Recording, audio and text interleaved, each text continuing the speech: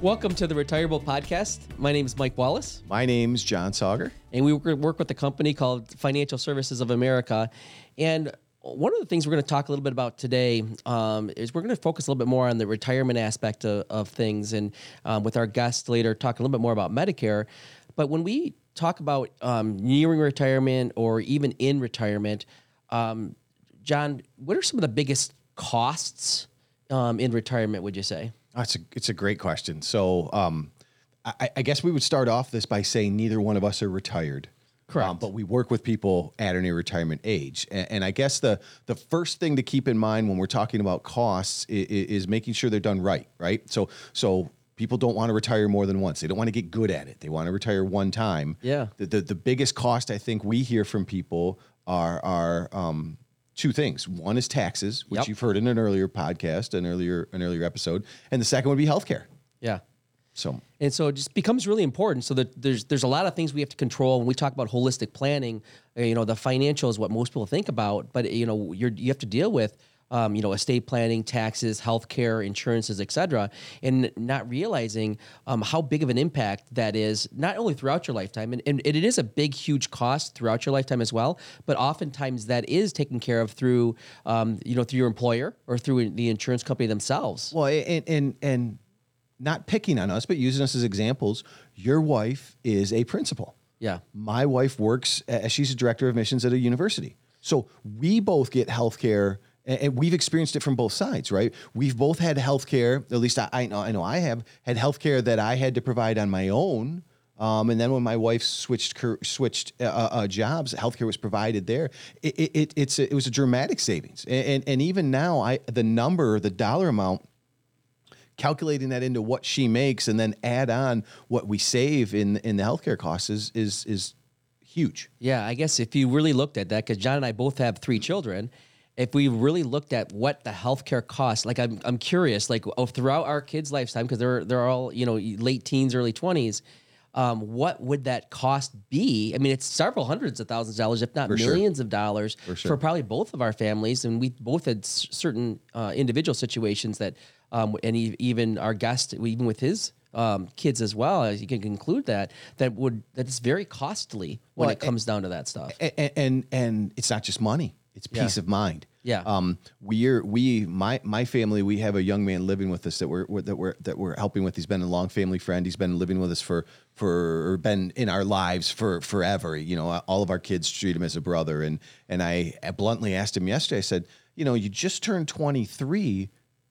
I didn't think to ask this before. Do you have health insurance? And thankfully he does, but it's one of those things we're just trying to work through with him to make sure it's a really, really important subject. And especially as we get closer to retirement, when the age 65 changes everything for us. Yeah, absolutely. Because, we talked about the biggest, costs, but also some of the biggest risks in retirement is health, right? So, they talk about, 2 main things when it comes to retirement that are the biggest risk: health and longevity. Sure. Most people, if you don't live very long, right, it's not going to be a big issue. Yeah. But if you live long, obviously we want to make sure your money lasts forever. But more importantly, what if you live long and you're unhealthy for a long period of time? That is really when it can start to dig in to a lot of that stuff. And we're really not going to get into too much about the long-term care planning, that kind of stuff. But just in general, just the regular health stuff that happens both to us while we're still working and our children, but also when you retire, sometimes that gets a little bit more involved. And a lot of, as we get older, our bodies break down a little bit, right? For we have to deal with some of that stuff. Well, and I think it's a great time to bring Mark on, because that's the 2 buzzwords we hear constantly, whether it's someone we're referred to, whether we're at a workshop, whether we're at a dinner seminar, doing a webinar. We see this all the time. The 2 buzzwords, wealth and health, right? Yeah, you're exactly right. Exactly right. So let's bring on Mark Kirsten. He's a senior VP with Financial Services of America. He did graduate from Michigan State University in 1993. Go Green. Go Green. He's licensed in life and health, P&C in the state of Michigan here, but he is certified as a Medicare certification through AHIP. And he does a lot of workshops and webinars on Medicare planning in general. So welcome, Mark. Thank you, Mike. Thank you, John. Glad to be here. So let's get started. We talked about this magic age of 65 when you have to actually sign up for Medicare and you become Medicare eligible. And a lot of it's too is just bridging that gap sometimes if you retire early from, let's say, 62 to 65. But what's this magic age and how does somebody even sign up for Medicare and what's involved with that process? Okay, so great questions. And how you sign up kind of depends on whether you're collecting Social Security benefits or not. So the first thing, without going into Medicare, if you look at all the rules and regulations, very similar to any big government program, there's thousands of them. So we're not going to talk about all the possibilities. I'm going to kind of keep this as what affects most individuals. So most people will go on to Medicare at age 65, or at least be eligible at age 65. If you're under 65, there are exceptions to that if you have certain disabilities, if you have certain diseases and things like that. But the most individuals are going to be eligible at 65. So let's just assume for a second that your eligibility also happens to coincide with your retirement. Okay. So meaning that, no brainer, I'm going to sign up for Medicare because my employer's not going to cover it anymore. And I want Medicare to be there because I know what the costs are going to be. It's going to be less than, there's really no other alternatives. So the month you turn 65, okay, that's a month that you can enroll in Medicare, but also 3 months prior to your birth month, up through 3 months after your birth month. So you've got a 7-month window in which you can apply for Medicare. And the reason that it's critical, there's two main reasons, of course. If you wait until, let's say, 3 months after you're 65 or longer, and you don't have other coverage, well, then you're lacking health care for that amount of time. So that's a horrible situation. The second issue is that if you miss that 7-month window without a valid exception, then you're starting to be penalized. And those are lifelong penalties on your premium amounts. Okay. And we'll get into premiums a little bit. So that's why it's critical to make sure that you're not missing the deadline. So for the most part, if you're turning 65, think of it as you got 3 months prior to your birth month to sign up. Okay. Why would you wait till you're after your birth month and potentially not be covered? So you said, though, about being retired or not being retired. So let's talk, first of all, about if you're still working. Okay, so let's say like a work plan. Yeah, you're on your work plan and you're not retired. Let's say you plan on retiring at age 67. Do you need to sign up for Medicare? Okay, so that's where, remember the magic number 20. Okay. If you have an employer that has a plan that covers 20 or more employees, then maybe not. Okay. If you have less than 20 employees covered, then you pretty much always have to. Okay. Magic number, very simple. Easy way also is that you can contact your benefit administrator and say, hey, do I have creditable coverage? What do I have to do? What are my options when I turn 65? Get their information and then talk to somebody else in the industry and make sure that the information is, accurate. Okay. There are instances where employers don't know the actual protocol because the agent that sold them the plan either misled them or misinformed them. So there are obviously, lawsuits can drag out because you think you're covered, but you're not. Then you have this $50,000 medical bill. So that's why it's important that, again, that magic number of 20, if you're still working beyond age 65, you can stay on your employer plan, and then your employer will probably behind the scenes coordinate Medicare with their company group plan to save the employer money. Okay. But the employer would take care of that for the most part. Okay. Now, if you're retired, and it doesn't have to necessarily be retired. Like Separated from service, so to speak. Yeah, when we started, working. Back in the 90s, when you retired, you never worked again. You never worked again. Yeah. So I want to change that statement a little bit to say, if you're collecting Social Security benefits. Okay. Mike always uses the term work optional. I really like that term. If you're at that stage and you're work optional, you don't have to. Correct. And that's one of the things that a lot of my financial clients are looking for is that they want a work optional lifestyle to say, hey, I don't want to look at anything called retirement. Okay. So when it comes to Social Security, if you're already collecting Social Security at least 4 months prior to your turning 65, you'll automatically get enrolled into Medicare. Okay. Unless you don't even have to do anything. Don't have to do anything. Okay. Now, that could present a problem because if you're collecting Social Security, but you're still working at an employer, they're going to enroll you in Medicare. But what if you have a big employer and you want to stay on their plan? Okay. Well, now you're going to get, start to have costs deducted or billed to you for your Part B premiums. And, I'm sure we'll talk about the premiums in a little bit, but as far as enrollment process, 65 is the magic age, 20 is the magic number from the standpoint of how many people are on a plan to determine whether Medicare becomes my primary coverage or a secondary coverage.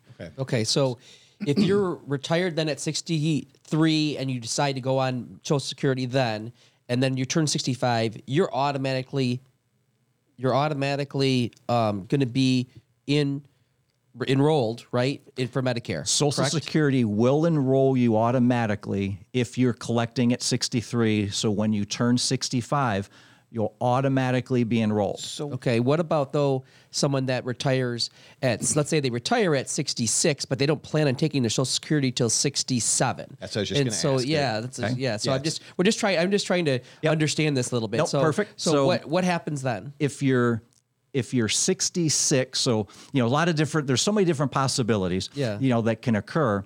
If you're 66, you're not going to turn. Like I have a lot of clients that are choosing to wait to collect their Social Security benefits until age 70. Okay. And just let it grow. And let it grow as much. Sure. And if they need additional income, they actually are pulling it from IRAs because IRAs are, more efficient. Taxes are lower now. Yep. Sure. So based on that, if that's the scenario and you're delaying your Social Security, whenever you want your Medicare benefits to start, you have to enroll. You can go online. That's one of the easiest ways to do it.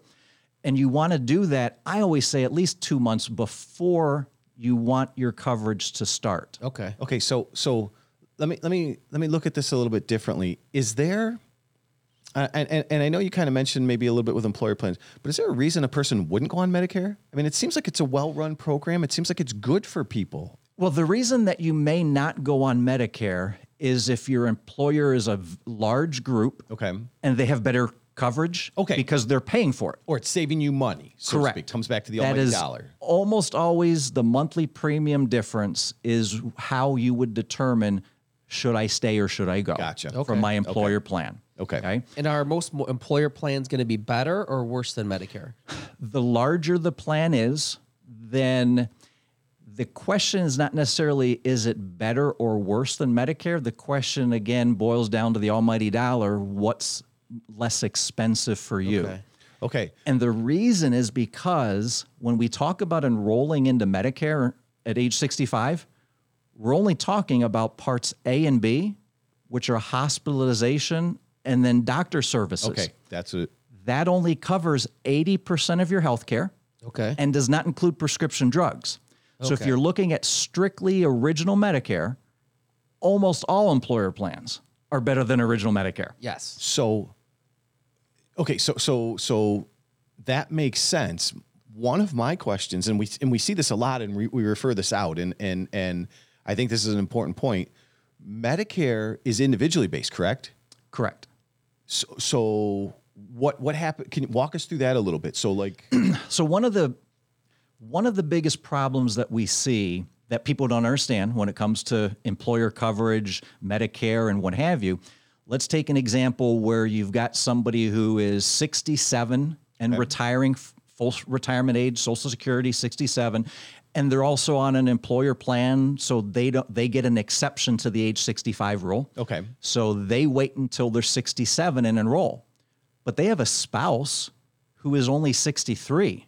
Who's not Medicare eligible. Not Medicare eligible yet. Okay.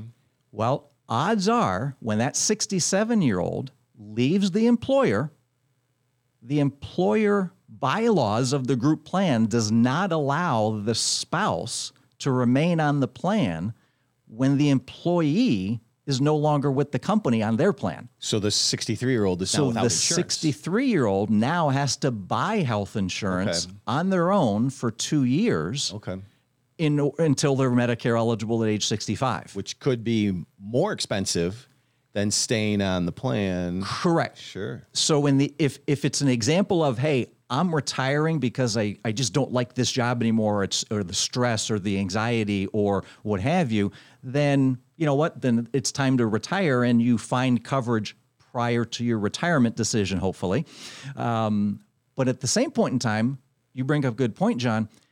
If you're just deciding, hey, I could retire whenever.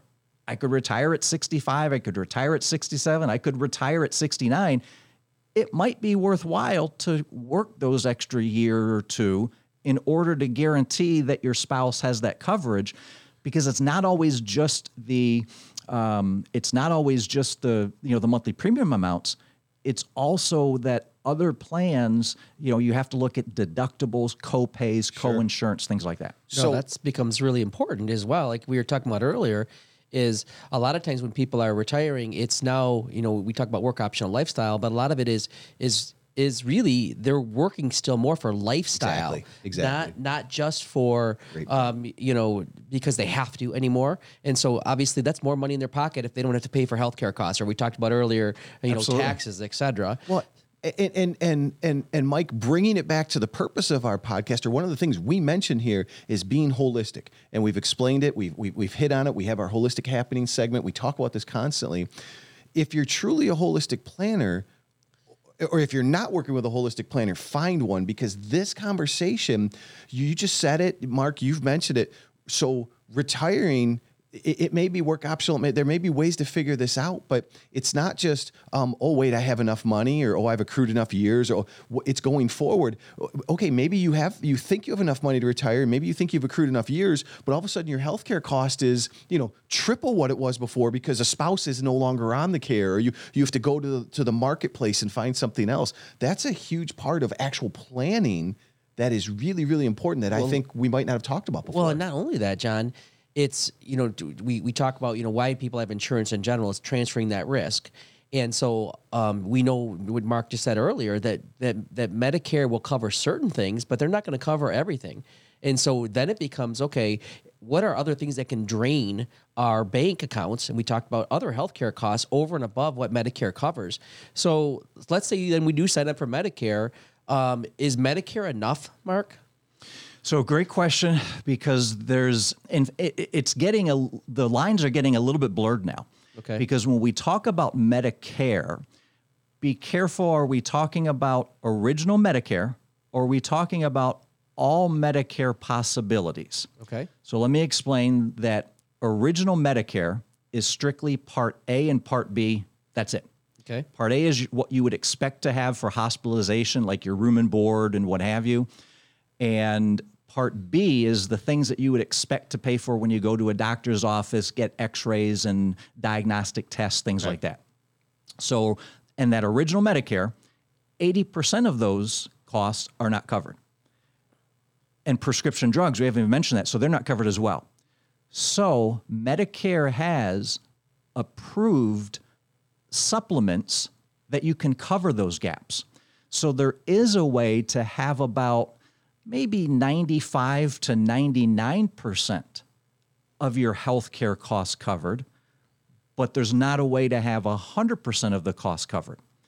And the reason for that is, so let's talk about the add-ons now. Okay. So we already know that original Medicare is not going to cover 20%, and it doesn't cover prescription drugs. Okay. That's where Part D for drugs comes in, that you can have a standalone plan where you pay a monthly premium and have your prescription drugs covered, not in full, but there's certain cost sharing that would really probably take about 10, 15 minutes to go through. Yeah, but just suffice it to say, But co-pays. you have co-pays, and there is that catastrophic, cover the donut hole, so to speak. Yeah. And then to cover the 20% gap, there's two unique ways to do this. One is the traditional plan that's been around for decades, and that's called a Medigap supplement. Okay. And they're letter plans. So if Medicare is not already confusing enough with original A, B, C's, and D's. You said A, B, and D, and you missed C, so I already was thrown off there. And now there's G. other A, B, and G, and F letter plans as well that are completely different just for the supplements. So it can get pretty confusing, believe me. Yes. But think of it this way. A supplement, a Medigap plan, is designed to cover that 20% Medigap. Easiest way I learned to remember that is the Medigap fills in that 20% gap that original Medicare doesn't cover. Gotcha. That's a monthly premium. You might pay $100 a month, you might pay $150 a month or what have you, but there is a monthly premium for the gap plan to fill in that 20%. Is there a monthly premium? There's a monthly premium for A and B. There is a monthly premium that the individual pays for Part B. Okay. Part A is not free, but it's paid for by the fact that you are a taxpayer and worked for 40 quarters. Okay. So it's premium free. Okay. Whereas Part B, there is a monthly premium. Now, the good thing is that it goes down a little bit next year, 164 or so, for the year instead of 170.10 as it is for this year. Okay. But that's per person, though. per person, Okay. per month, and that's just for the Part B. Okay. So if you want the Part B and your gap plan, add another maybe $100 on top of that. Okay. So now you're looking at $264 a month per person. But now, which there's two ways you could look at that. One way is you could say, okay, that's $3,000 a year per person. But then so now we're at $6,000 a year for healthcare costs. But on the other side, we were talking about it earlier, is like a family plan might be 4 times that much. So It could be. It's at least consistent, maybe, is a way to look at it. Absolutely. The thing about Medicare, it's anytime you're dealing with any kind of large government bureaucracy, there's all kinds of red tape and things just get very, very confusing. But at the same point in time, if you want to look at it from a simplistic standpoint, there's a lot of cost certainty with Medicare. Sure. So if you have A and B, you add on a Medigap plan, and you add on a standalone prescription plan, Okay. you have, for the most part, cost certainty in what you're going to pay. And that's about 95% of the things you would need. That would cover about, probably, if you have all of it, you're looking at depending on your prescription drugs, that can be the difference maker. Fair. True. If you're not looking at the prescription drugs, you're probably looking at covering 99% of the cost. Really? Yeah. Okay. Yep. And Now- I've seen some of those government documents, like anything else. There's pages and pages and pages of them, and like Mark said, you can look at charts, and you could, if you wanted to decipher some of these charts, you can accurately know exactly what they're going to pay for or what they're not going to pay for in certain circumstances. Yes. But the other problem is even if you know that, there's always these gaps that are there, that there's certain things that they're not going to pay for. So do you recommend that they get some type of other coverage to assist with that? And if so, what types of coverages, and can you help explain what are their options? So that actually is a good lead into the next option, because if you recall, I said there's two, Yes. kind of ways Medigap. that people fill in the gaps. Yep. One is with that Medigap plan. Yep. The other one you already know of. You may not know it necessarily, but it's you, John. I think you mentioned it. The C plan, Medicare Part C. Okay. That's what you see most of the advertising on television. Okay. I think what is it? Joe Namath. You see Yeah, him. yep, Jimmy yep, Walker. yep. Get your extra benefits. What a Part C plan does is it takes the original Medicare A and B and wraps it with its own supplement plan. So, for instance, if you're on a Part C plan, you have one company that you're dealing with to reimburse you for your Part A, Part B expenses, to coordinate billing and everything for all your Medicare needs. And a Part C plan also has add-on advantages. So it will have things like the prescription drug is usually added into the Part C for most individuals. Okay. Then on top of that, it'll have things like dental, which isn't covered under original Medicare. Oh, okay. It'll have vision services, which isn't covered. So you now have to look see and that. say, well, what other options, what other add-on benefits? Because if you're getting an additional $2,000 of add-on benefits per person per year, that's a very significant impact. For sure. And as a general rule of thumb, we typically see that because of cost certainty, the more health issues you have, the Medigap plans, where there's that monthly premium, Yep. is typically the way that people go. Okay. Whereas the average individual hey, I don't go to the doctors all that often, they tend to gravitate towards the Part C plan Okay. because there are many Part C plans that have 0 monthly premiums, Okay, so which includes prescription drugs. So that could save a could save 'em a family ton of money. $200, $400 a month. so can I think I would know the answer on this, but can it be different? So like the husband is extremely healthy, he does the C plan, but the wife is more sickly. Absolutely. She does a gap. So remember, as we talked about earlier, and we said that Medicare is an individual plan. So just like if you leave your employer, you could be, putting your spouse out in the risk. cold for not having coverage. So the same thing with Medicare, husband, wife, they can have different plans. They can have the same plan. They can have the same company, different companies. They're treated individually. Okay. Well, then let's say too, though, that they are healthy now, but then they become 75 or 78, and they start to have some of those other issues. Can you change your plan at that point, and is it advisable to do that? So great question. So, and one of the things is we always have to remember is that Medicare evolves and it changes the laws. Some might say a little too much because it can get confusing. So it's important to realize that we don't necessarily know exactly what the Medicare structure is going to be like down the road. Okay. As of today, they do allow you to switch plans.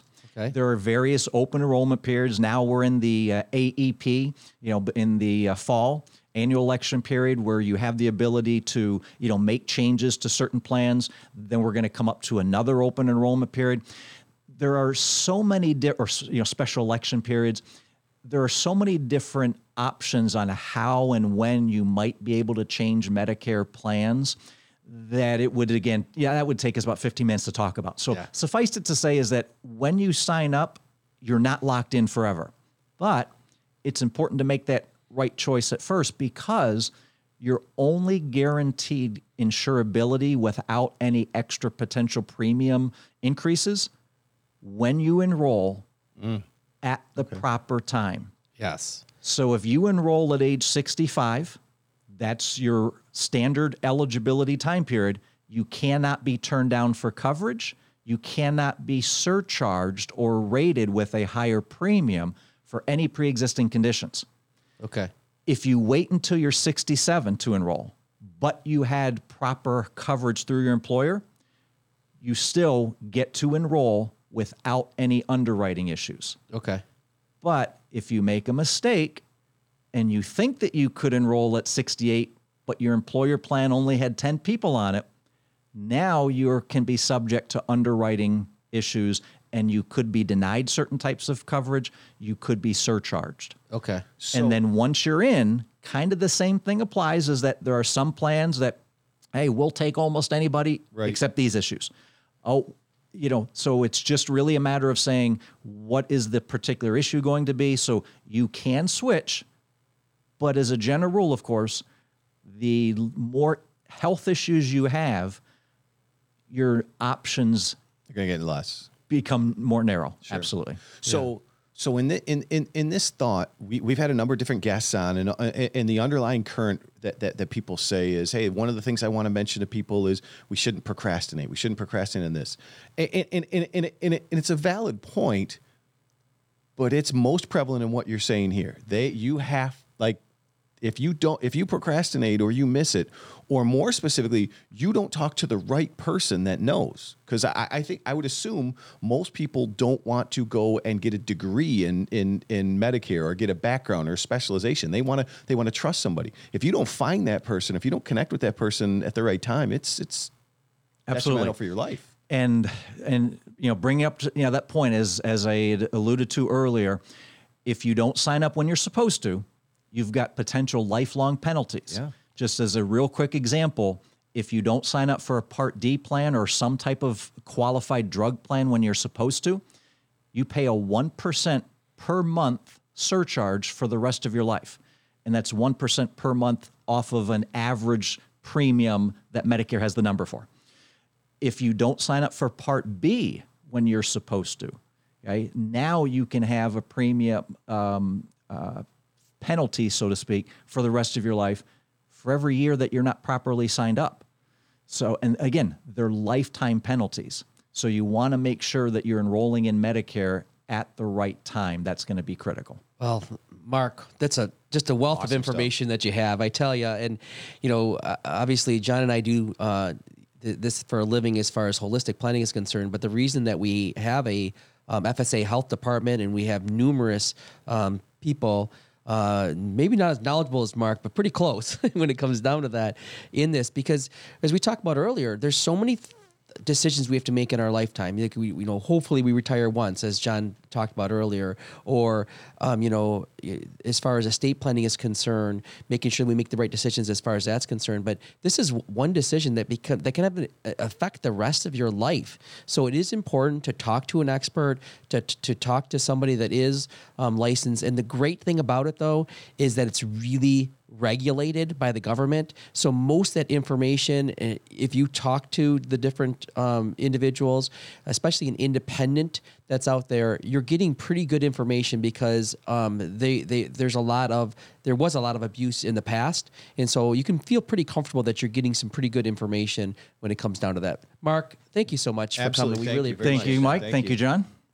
Mike, as we kind of switch gears into our holistic happenings, this seems like an easy conversation today because as we're recording this, we're in the fall, we're in the open enrollment period, and I'm sure in the last week, I know I have, or not week, but the last few weeks, you've had a number of clients probably reach out to you about Medicare. Yes. Right. And you may have been wanting to talk to them about a different subject, or may have had a scheduled review or whatnot. But this has probably come up, correct? Yeah, absolutely. In fact, one of the things that we have is with our client relationship management system is when people turn certain specific ages, like that 65 is a big, huge, decision making possibly. So we learn and we want to be proactive, not reactive. So oftentimes we do reach out to our clients when they are reaching those magic ages, no matter what they may be, because there's other magic ages too, as we talked about with IRA distributions at 72, et cetera.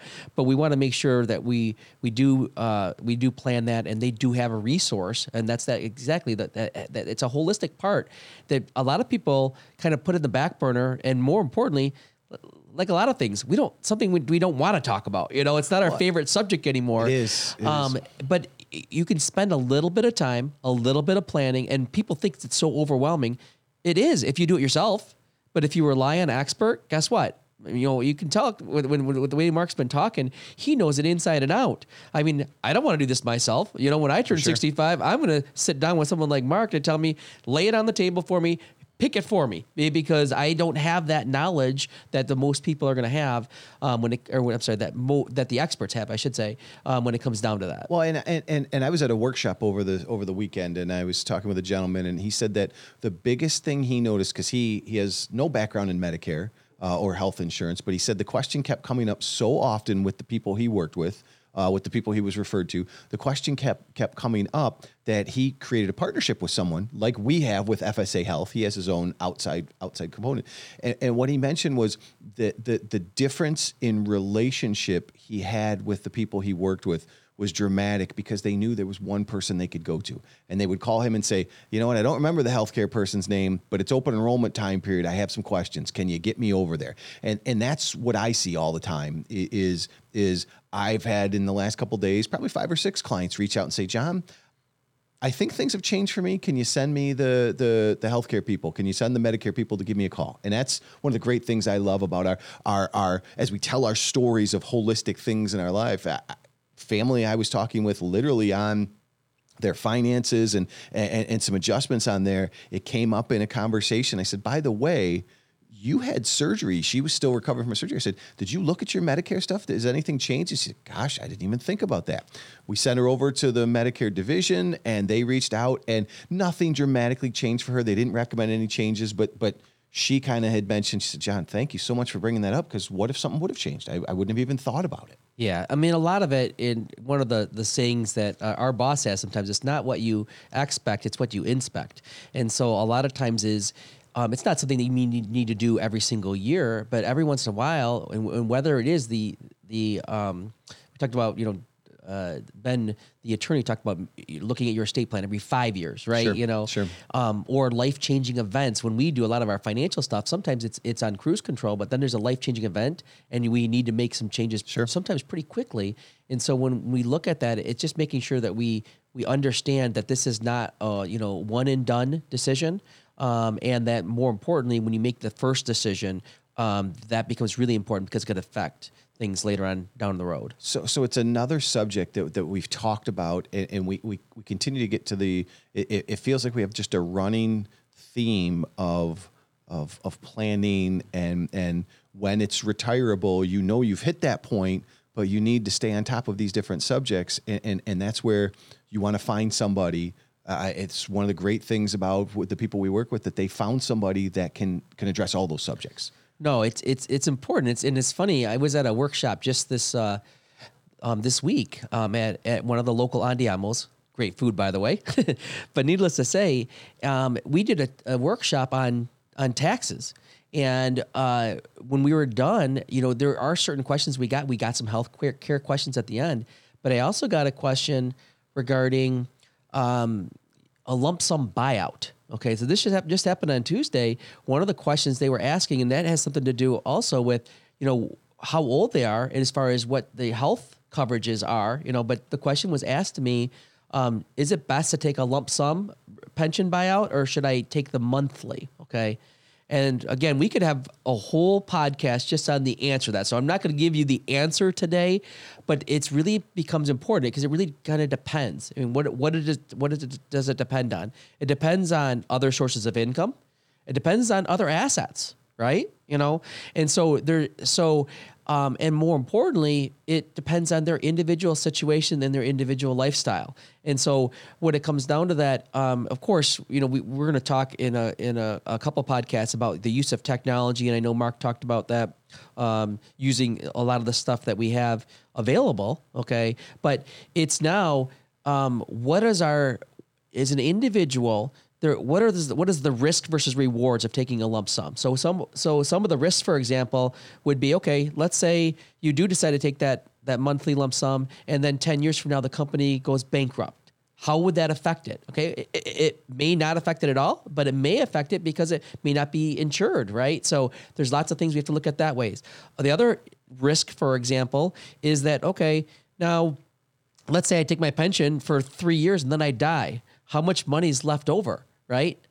What's the answer, John? Well, probably none. None, right? Unless you're married. Yeah, exactly. So what happens is, sometimes you're not getting that out of it. But also, the longer, if you do take that monthly, if you live really long, it's oftentimes going to be more advantageous. We talked about this big lottery recently, you over a period of time or a lump sum, and a lot of it's weighing those options and what works best. So most importantly, when it comes down to that, John, is seek advice from a professional. There is not a one one answer for all, but I think I wanted to bring that up because it's a good example to remind people that everybody's facing a different situation. Yes.